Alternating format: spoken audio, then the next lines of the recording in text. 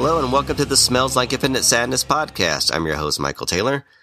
For those of you who don't know, I run the website, smellslikeinfinitesadness.com. It's a blog covering the best alternative rock from the 80s and 90s up to present day. I'm a proud middle-aged Gen Xer who is still obsessed with the music of his youth and loves to talk about it. And today I'll be speaking to Steve Kilbey, the singer, bassist, and founding member of The Church, a veteran alternative Aussie act best known for the 1988 hit ballad Under the Milky Way. The longtime fans of the band's work far exceeds that one song, and the group have amassed a devoted cult following over their prolific 4+ decades together. And now The Church are back with the Hypnagogue, their 26th studio album, the first album featuring guitarist Ashley Naylor and multi-instrumentalist Jeffrey Kane.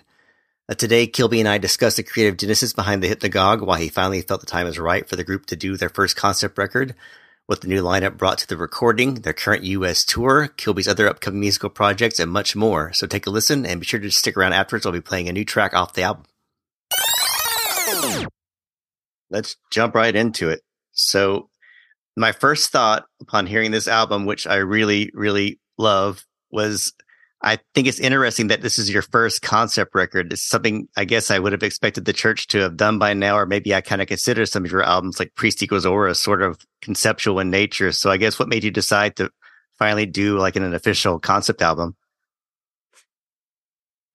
There was Priest Equals Aura, and someone mentioned also a very obscure album we made a long time ago called Shriek. And a guy wrote a book called Shriek, and he asked us to provide some music for it. But both of those things weren't fully developed concept albums. There was no point where a decision was made. It was more like as we were starting to make it, and these odd bits of lyrics and words and things were coming to me, I realized what it was. Not everything proceeds from a logical thought.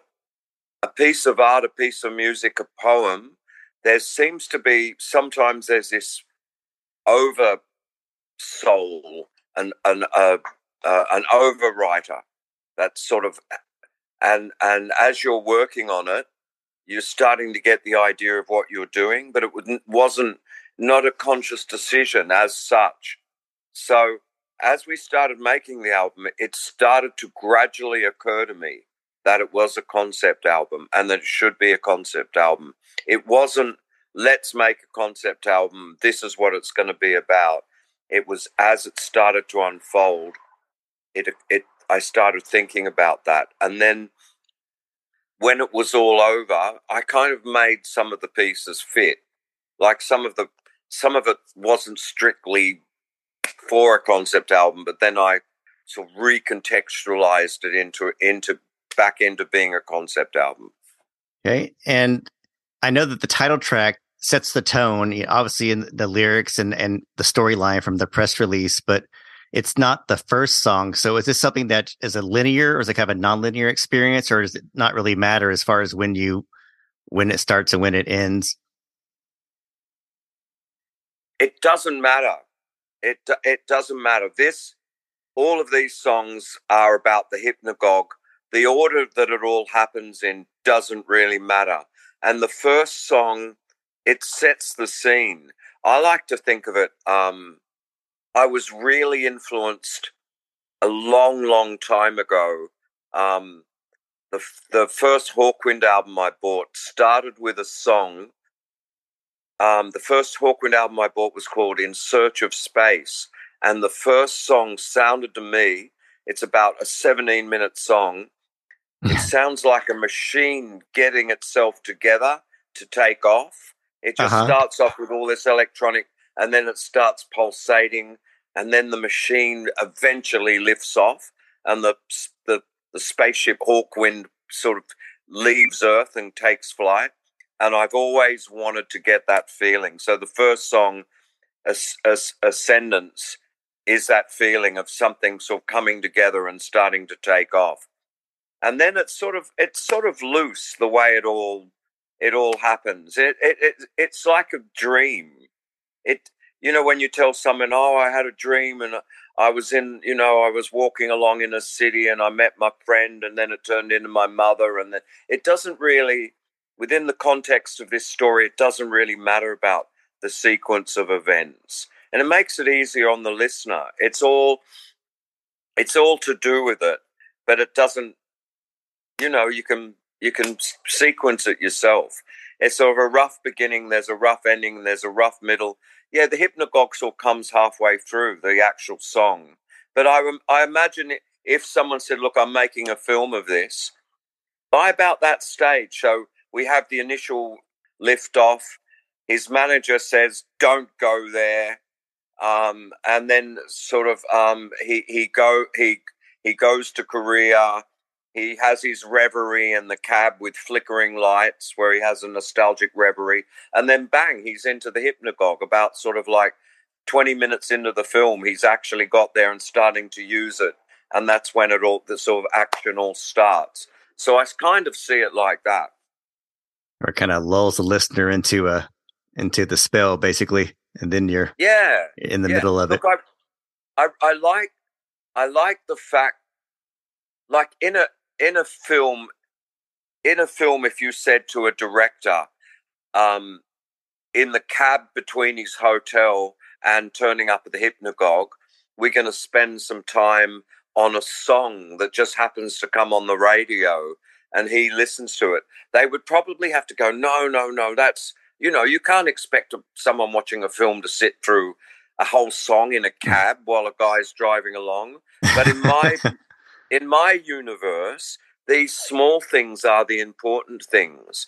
When he goes to the hypnagogue and he wanders out one day and there's a garden in the middle of the hypnagogue and he sits in the garden and thinks about things. These are sort of these are the important things to me, the tiny details that because it's an album and because I've got as much time and it doesn't have to go anywhere or mean anything. These are the kind of little things I like to linger on and think about. I often find, and I wrote a blog about this once, that we were on tour in America and everybody went to a restaurant and in the middle of nowhere, and there was no vegetarian food. And I walked out the back and I found this little area that was all rocks and saw bits of broken glass and weeds and bits of paper. And while they all ate dinner, I stood there and looked at all this stuff, and everyone else came out and said, "Oh, sorry, you couldn't find anything interesting. And I would like to eat here." And I was like, "I don't care about this. I had such a great time in this little area where nobody goes, with all these things that are unloved, that nobody cares about, all these little stones and bits of glass." So that's the sort of idea I'm trying to impart with the record. There's some action as well, but there's sort of moments where, looking through our hero Eros Zeta's eyes, there's all the small things about it as well that he dwells on. Well, I noticed that that this is the first album, of course, with your new lineup. And what was the energy like in the studio, and how does it compare, I guess, to how it worked in the original lineup? What was it like this time in the studio? Look, I keep coming back to a sporting analogy. And you imagine you've got a team, a football team, I don't know, a basketball team, a baseball team, a team of guys, and you've got some real stars. But they're such stars, they're no longer really interested in having the teamwork anymore. And then you have players, you've got the other members who are far more interested in the teamwork side of things. That's what it was like when we assembled together with these guys. All of us were hell-bent on being a team, and everybody was interested in everything everybody else said. So if one guy said, "Hey, why don't we try this?" everyone was like, "Oh, okay." There was no hierarchy. There was no sort of, "Oh, I'm a superstar and I do whatever I like and I don't have to listen to any of you." All of that had mercifully gone, and I put myself in the position of being the editor of all the ideas. But it seemed to me like everybody in the band, when we would start exploring a piece of music, everybody had equal say. Everybody had a veto. Everybody wanted to sublimate themselves to make a better record. It hasn't always been like that in the church, and myself included.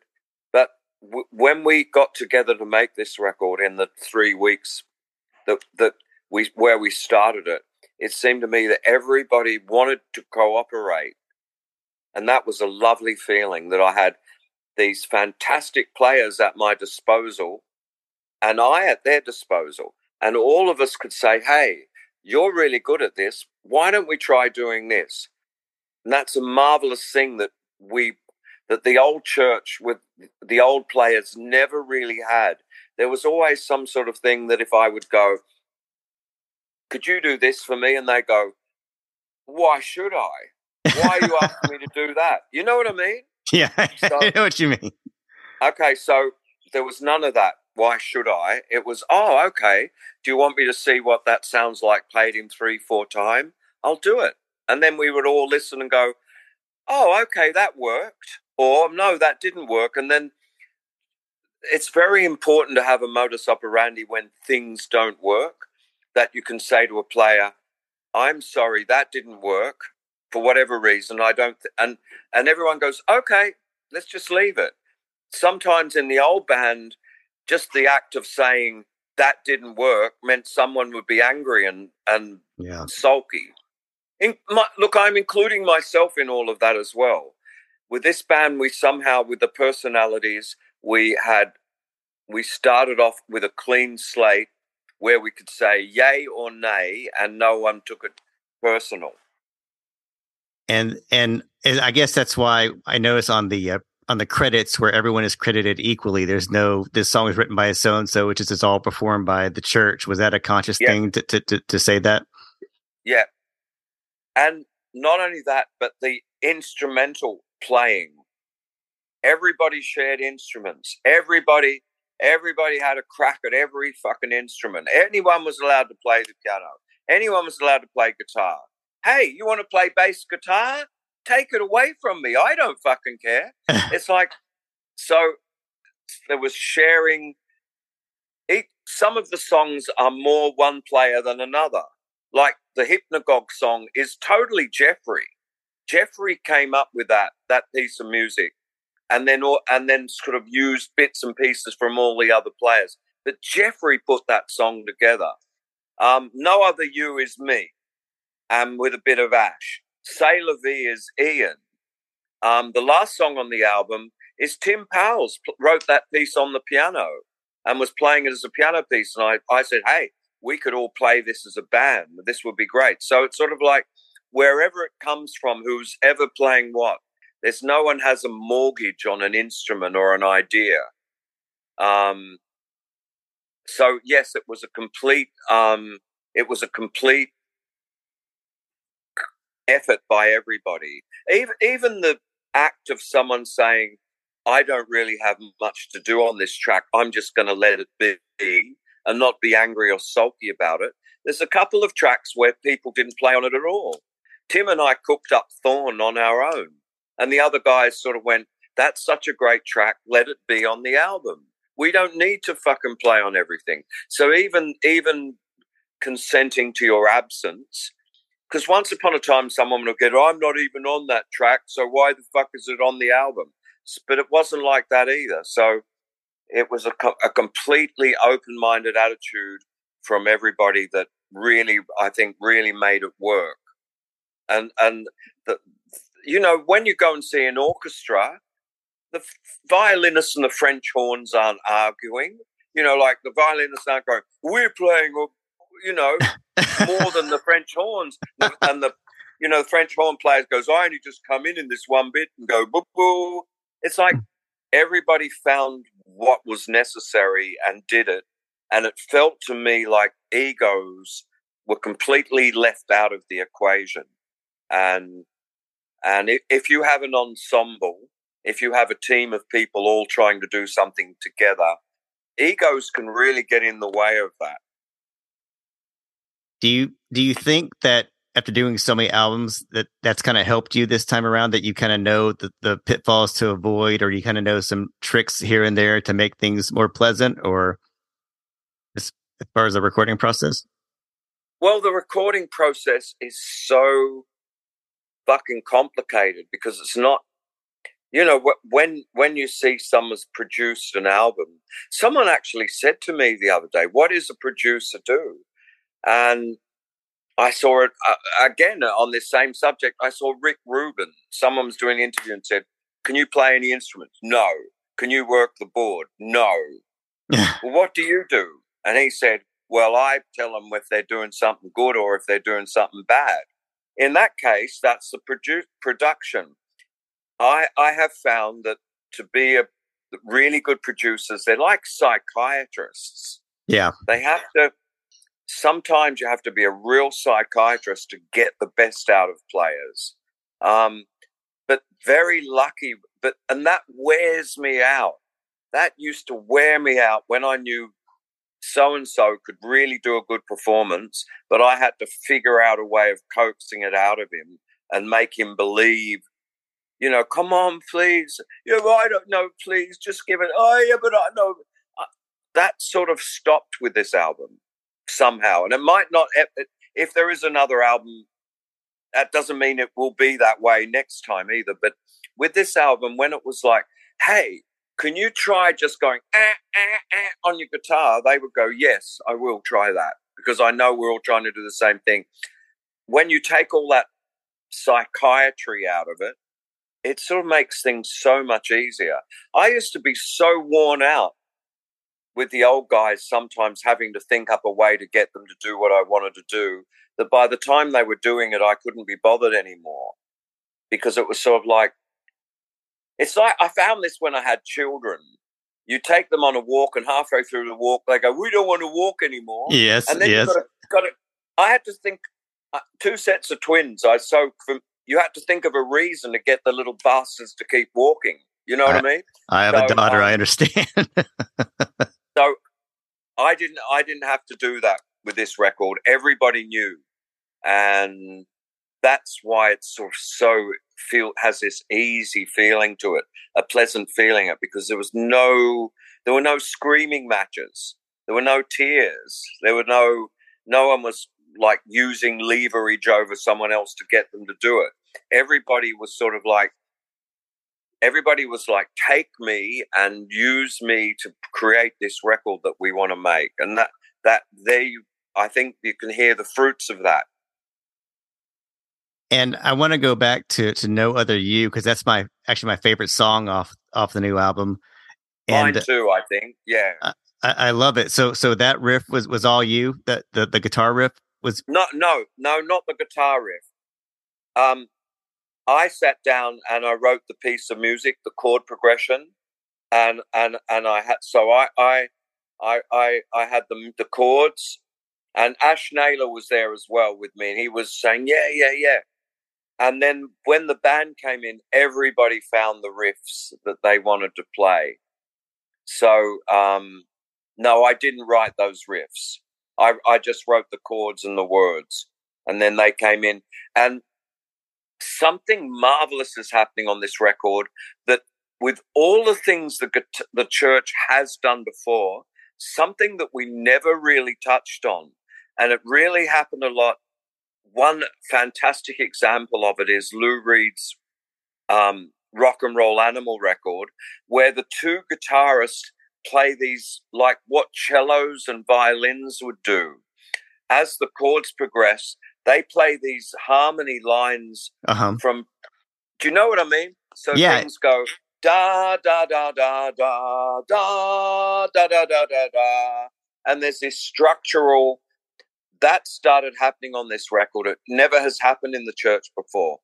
We explored millions and millions of guitar things, and the other guitarists had millions of things going on, but we never. And then on that song, on No Other You, that comes to fruition in the most, I think, delightful way. The guitarists playing like a string section together. You know, there's the lead line over the top, but when it comes into the chorus, the two Ian and Jeffrey on their guitars, they play these supporting lines in harmony with each other. I guess heavy metal bands and stuff do that a lot as well. It's sort of like, it's something we haven't really touched on, and I'm really excited by it. And we've been recontextualizing a bit some old songs. We did a show last night, and that's starting to come into other songs. And it's really a marvelous orchestral device that I don't think a lot of people have ever really sort of used. Well, not as much as it could be. So I'm really excited by the possibilities of that. Well, you mentioned kind of opening things up that way. I think what I love about that song, it's you don't really the Church, for whatever reason, I would never say you guys have really been a riff based band or like a blues based band, but that's a very bluesy kind of 70s glam rock riff, which I think is kind of new territory for you in a way. It totally is. It totally is. It's riffs. It's glam rock. It's like I feel like there's two reasons why I'm allowing this into the church. Once upon a time, I wouldn't have let that happen. But I feel like, first of all, if nobody else is, I feel like I'm really living in a postmodern age where now, and I'm old and I'm experienced, I've been a musician forever, and now everything is open for plunder to me. There's no more, this is hip, that isn't hip, you can't do this, you can do this. It's like at my age and after all the stuff I've done, I can plunder any period of music I fucking like. And I love glam rock, and I love the 70s, and I love Mick Ronson, and I love David Bowie. If I write a song and it turns into David Bowie and Mick Ronson, let it be. Secondly, it's the hypnagogue. There's a machine pulling music straight out of people's heads. It's all mixed up. It pulls out whatever it likes. So with those two ideas, I'm allowing myself. And like David Bowie ain't around to write that song, and this is true. I had a dream about David Bowie. I was doing David Bowie songs with an orchestra in Australia when he died. And I had a dream, and he appeared in my dream. And I said, I really feel guilty about singing your songs. And he said, I can't sing them anymore, mate. So I'm glad you are. And now I feel like he's given me permission. I feel like that's a song that might have been on Aladdin's Sane. Yeah. It almost could have been. And I feel good about that. Everything takes time to be able to come to fruition. I don't feel 20 years ago, if I'd written that song, I couldn't have allowed it. I would have had to go, no, the church can't do that. It's glam rock, it's guitar riffs and harmony guitar and all of that. On this album, its time has come, and the hypnagogue has allowed it. So now everything is fair game for me. Any music that I have up my sleeve or in the back of my mind, anywhere at all, whatever it is, it's all fair game from here on in. Well, I love it. And conversely, I also really like the song of Flickering Lights, which to me, that almost has kind of like I don't know how to describe it, almost like a musical or a loungy. Yes. It's got a very interesting feel to it. It is. And look, it is. It's like something from a musical. It's like something from a nostalgic days. And look, I'm going to be this is the first time I've said this. I have completely stolen some lyrics from Carousel. There is a musical, and it's like it's like walk on through the rain, walk on through the dark, may your dreams be torn and blown. And I've recontextualized those lyrics. I wonder if someone's going to sue me now. It's probably stupid to say this. I took the walk on through the rain, walk on through the storm. I took that because it's the hypnagogue has dragged it out of the ether.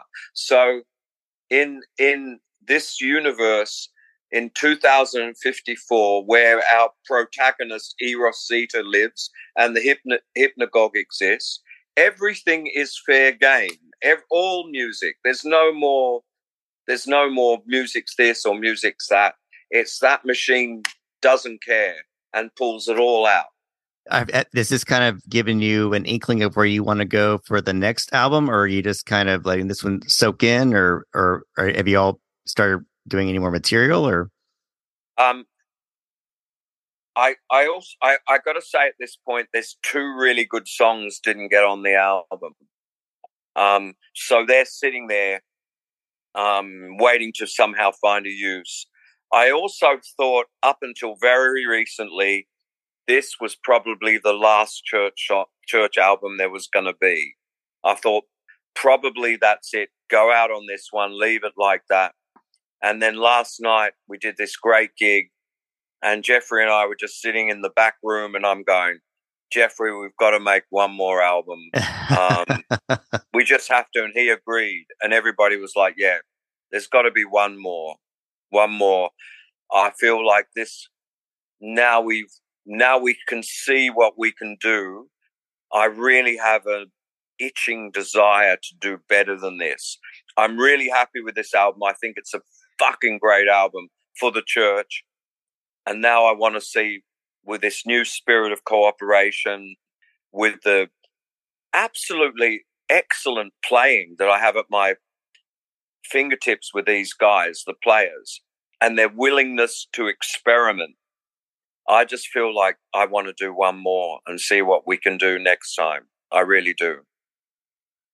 And I always ask this selfishly, any chance of a second leg of the tour that might lead you out to Texas at all? Or is this pretty much the only tour you're going to do for the album? I've seen a lot of people being sad we're not going to Texas. I have no idea. It's always funny. You say, oh, we're coming here, and people go, come here. Yeah. But I don't have any say, strange enough, in where I go. If someone says, you're not playing Texas, then I'm not playing Texas. That's the way it worked out. It would be, hey, wouldn't we all be happy if this album did so well and the fucking agent came back and said, they're screaming for you in Texas. You got to get to Texas. I'd be the happiest guy in the world. If people love this album and someone said, we want you to go and do 1 year because there's so much demand that people want to hear this album, I'd go, okay, I'm ready for that. But at this stage of the game, there's so many cities in America. We could only have this much time because of this reason, this reason, this reason. We missed Texas. It seemed to me personally, that seems a mistake because the Texans really dig the church and always have. And that seems sad that we weren't acknowledging that by at least, by going somewhere in Texas. And it seems like a little bit of a miscarriage of justice. But I can't really go and argue with someone because he would have said, well, the bus had to go here and you had to do that. And this guy offered this and that wasn't available. And then I go, oh, I wish I hadn't asked. But yes, it would be fantastic to come to Texas. Yes, totally noted. Dallas, Houston, and Austin are always 3 of our best shows. So, yes, I hope we do get... Where are you? I'm in Austin. Okay. I mean, that's one of the hippest cities in America. You think that was a match made in heaven that the church would be there, but soon, maybe, hopefully. Well, I've got my fingers crossed for it. So, thanks, Michael. And I know that, as always, you like to stay busy. Is there anything else you have in the works past this, like either solo stuff or? Yeah, look. Strangely enough, I made an EP with a guy. Have you heard of this band, Empire of the Sun or Panau? No, I haven't. Okay, there's this Australian guy who's had massive amount of success. Oh yeah, the electronic artist, is that? Yeah, electronic. Yeah, I know who they are. Okay, he it seems like years ago now, he sent me some tracks. I sang on them. I sent them back. And I thought, well, that's the end of that. I never heard back. And then one of the guys involved in the project said he's gotten round to it and it's coming out this year. So that at least, yes. Also, I'm a few years back, I made one of my very favorite albums I ever made with an Irish guitarist. And the album's called The Speed of the Stars. Very hard to find. You probably can't find a physical copy. It's on iTunes. It's a really beautiful, spiritual, gorgeous music. The way this guy plays guitar like an orchestra. He and I and our drummer Barton and a new component, an Australian musician called Hugo Race. We're going into an album in Italy after the American tour. An album, a recording studio that's floating on a lake, and we're going there to make another Speed of the Stars album. So that's coming up as well. That's very, very cool. It sounds like a cool experience getting to record out there. It sounds like I reckon it will be, yeah. Sounds pretty great. Well, thank you, Steve. It's always a pleasure talking to you, and good luck with the tour and the album. And I've got a review up already, so I can send that to you. And then, just thanks as always for chatting with me. It's always a pleasure. Thank you, Michael. See you soon. A big thanks to Steve for taking time out today for this interview. This is the fourth time we've chatted together, and I always love picking his brain. As promised, I'm playing a new track off the album. It's the aforementioned There Is No Other You. It's a fantastic song that I think you're really going to love, as I do think you're going to love the entire album, which you can purchase on the band's website at thechurchband.net. So without further ado, here's the new song. Take a listen, enjoy, and until next time, stay safe and stay sane.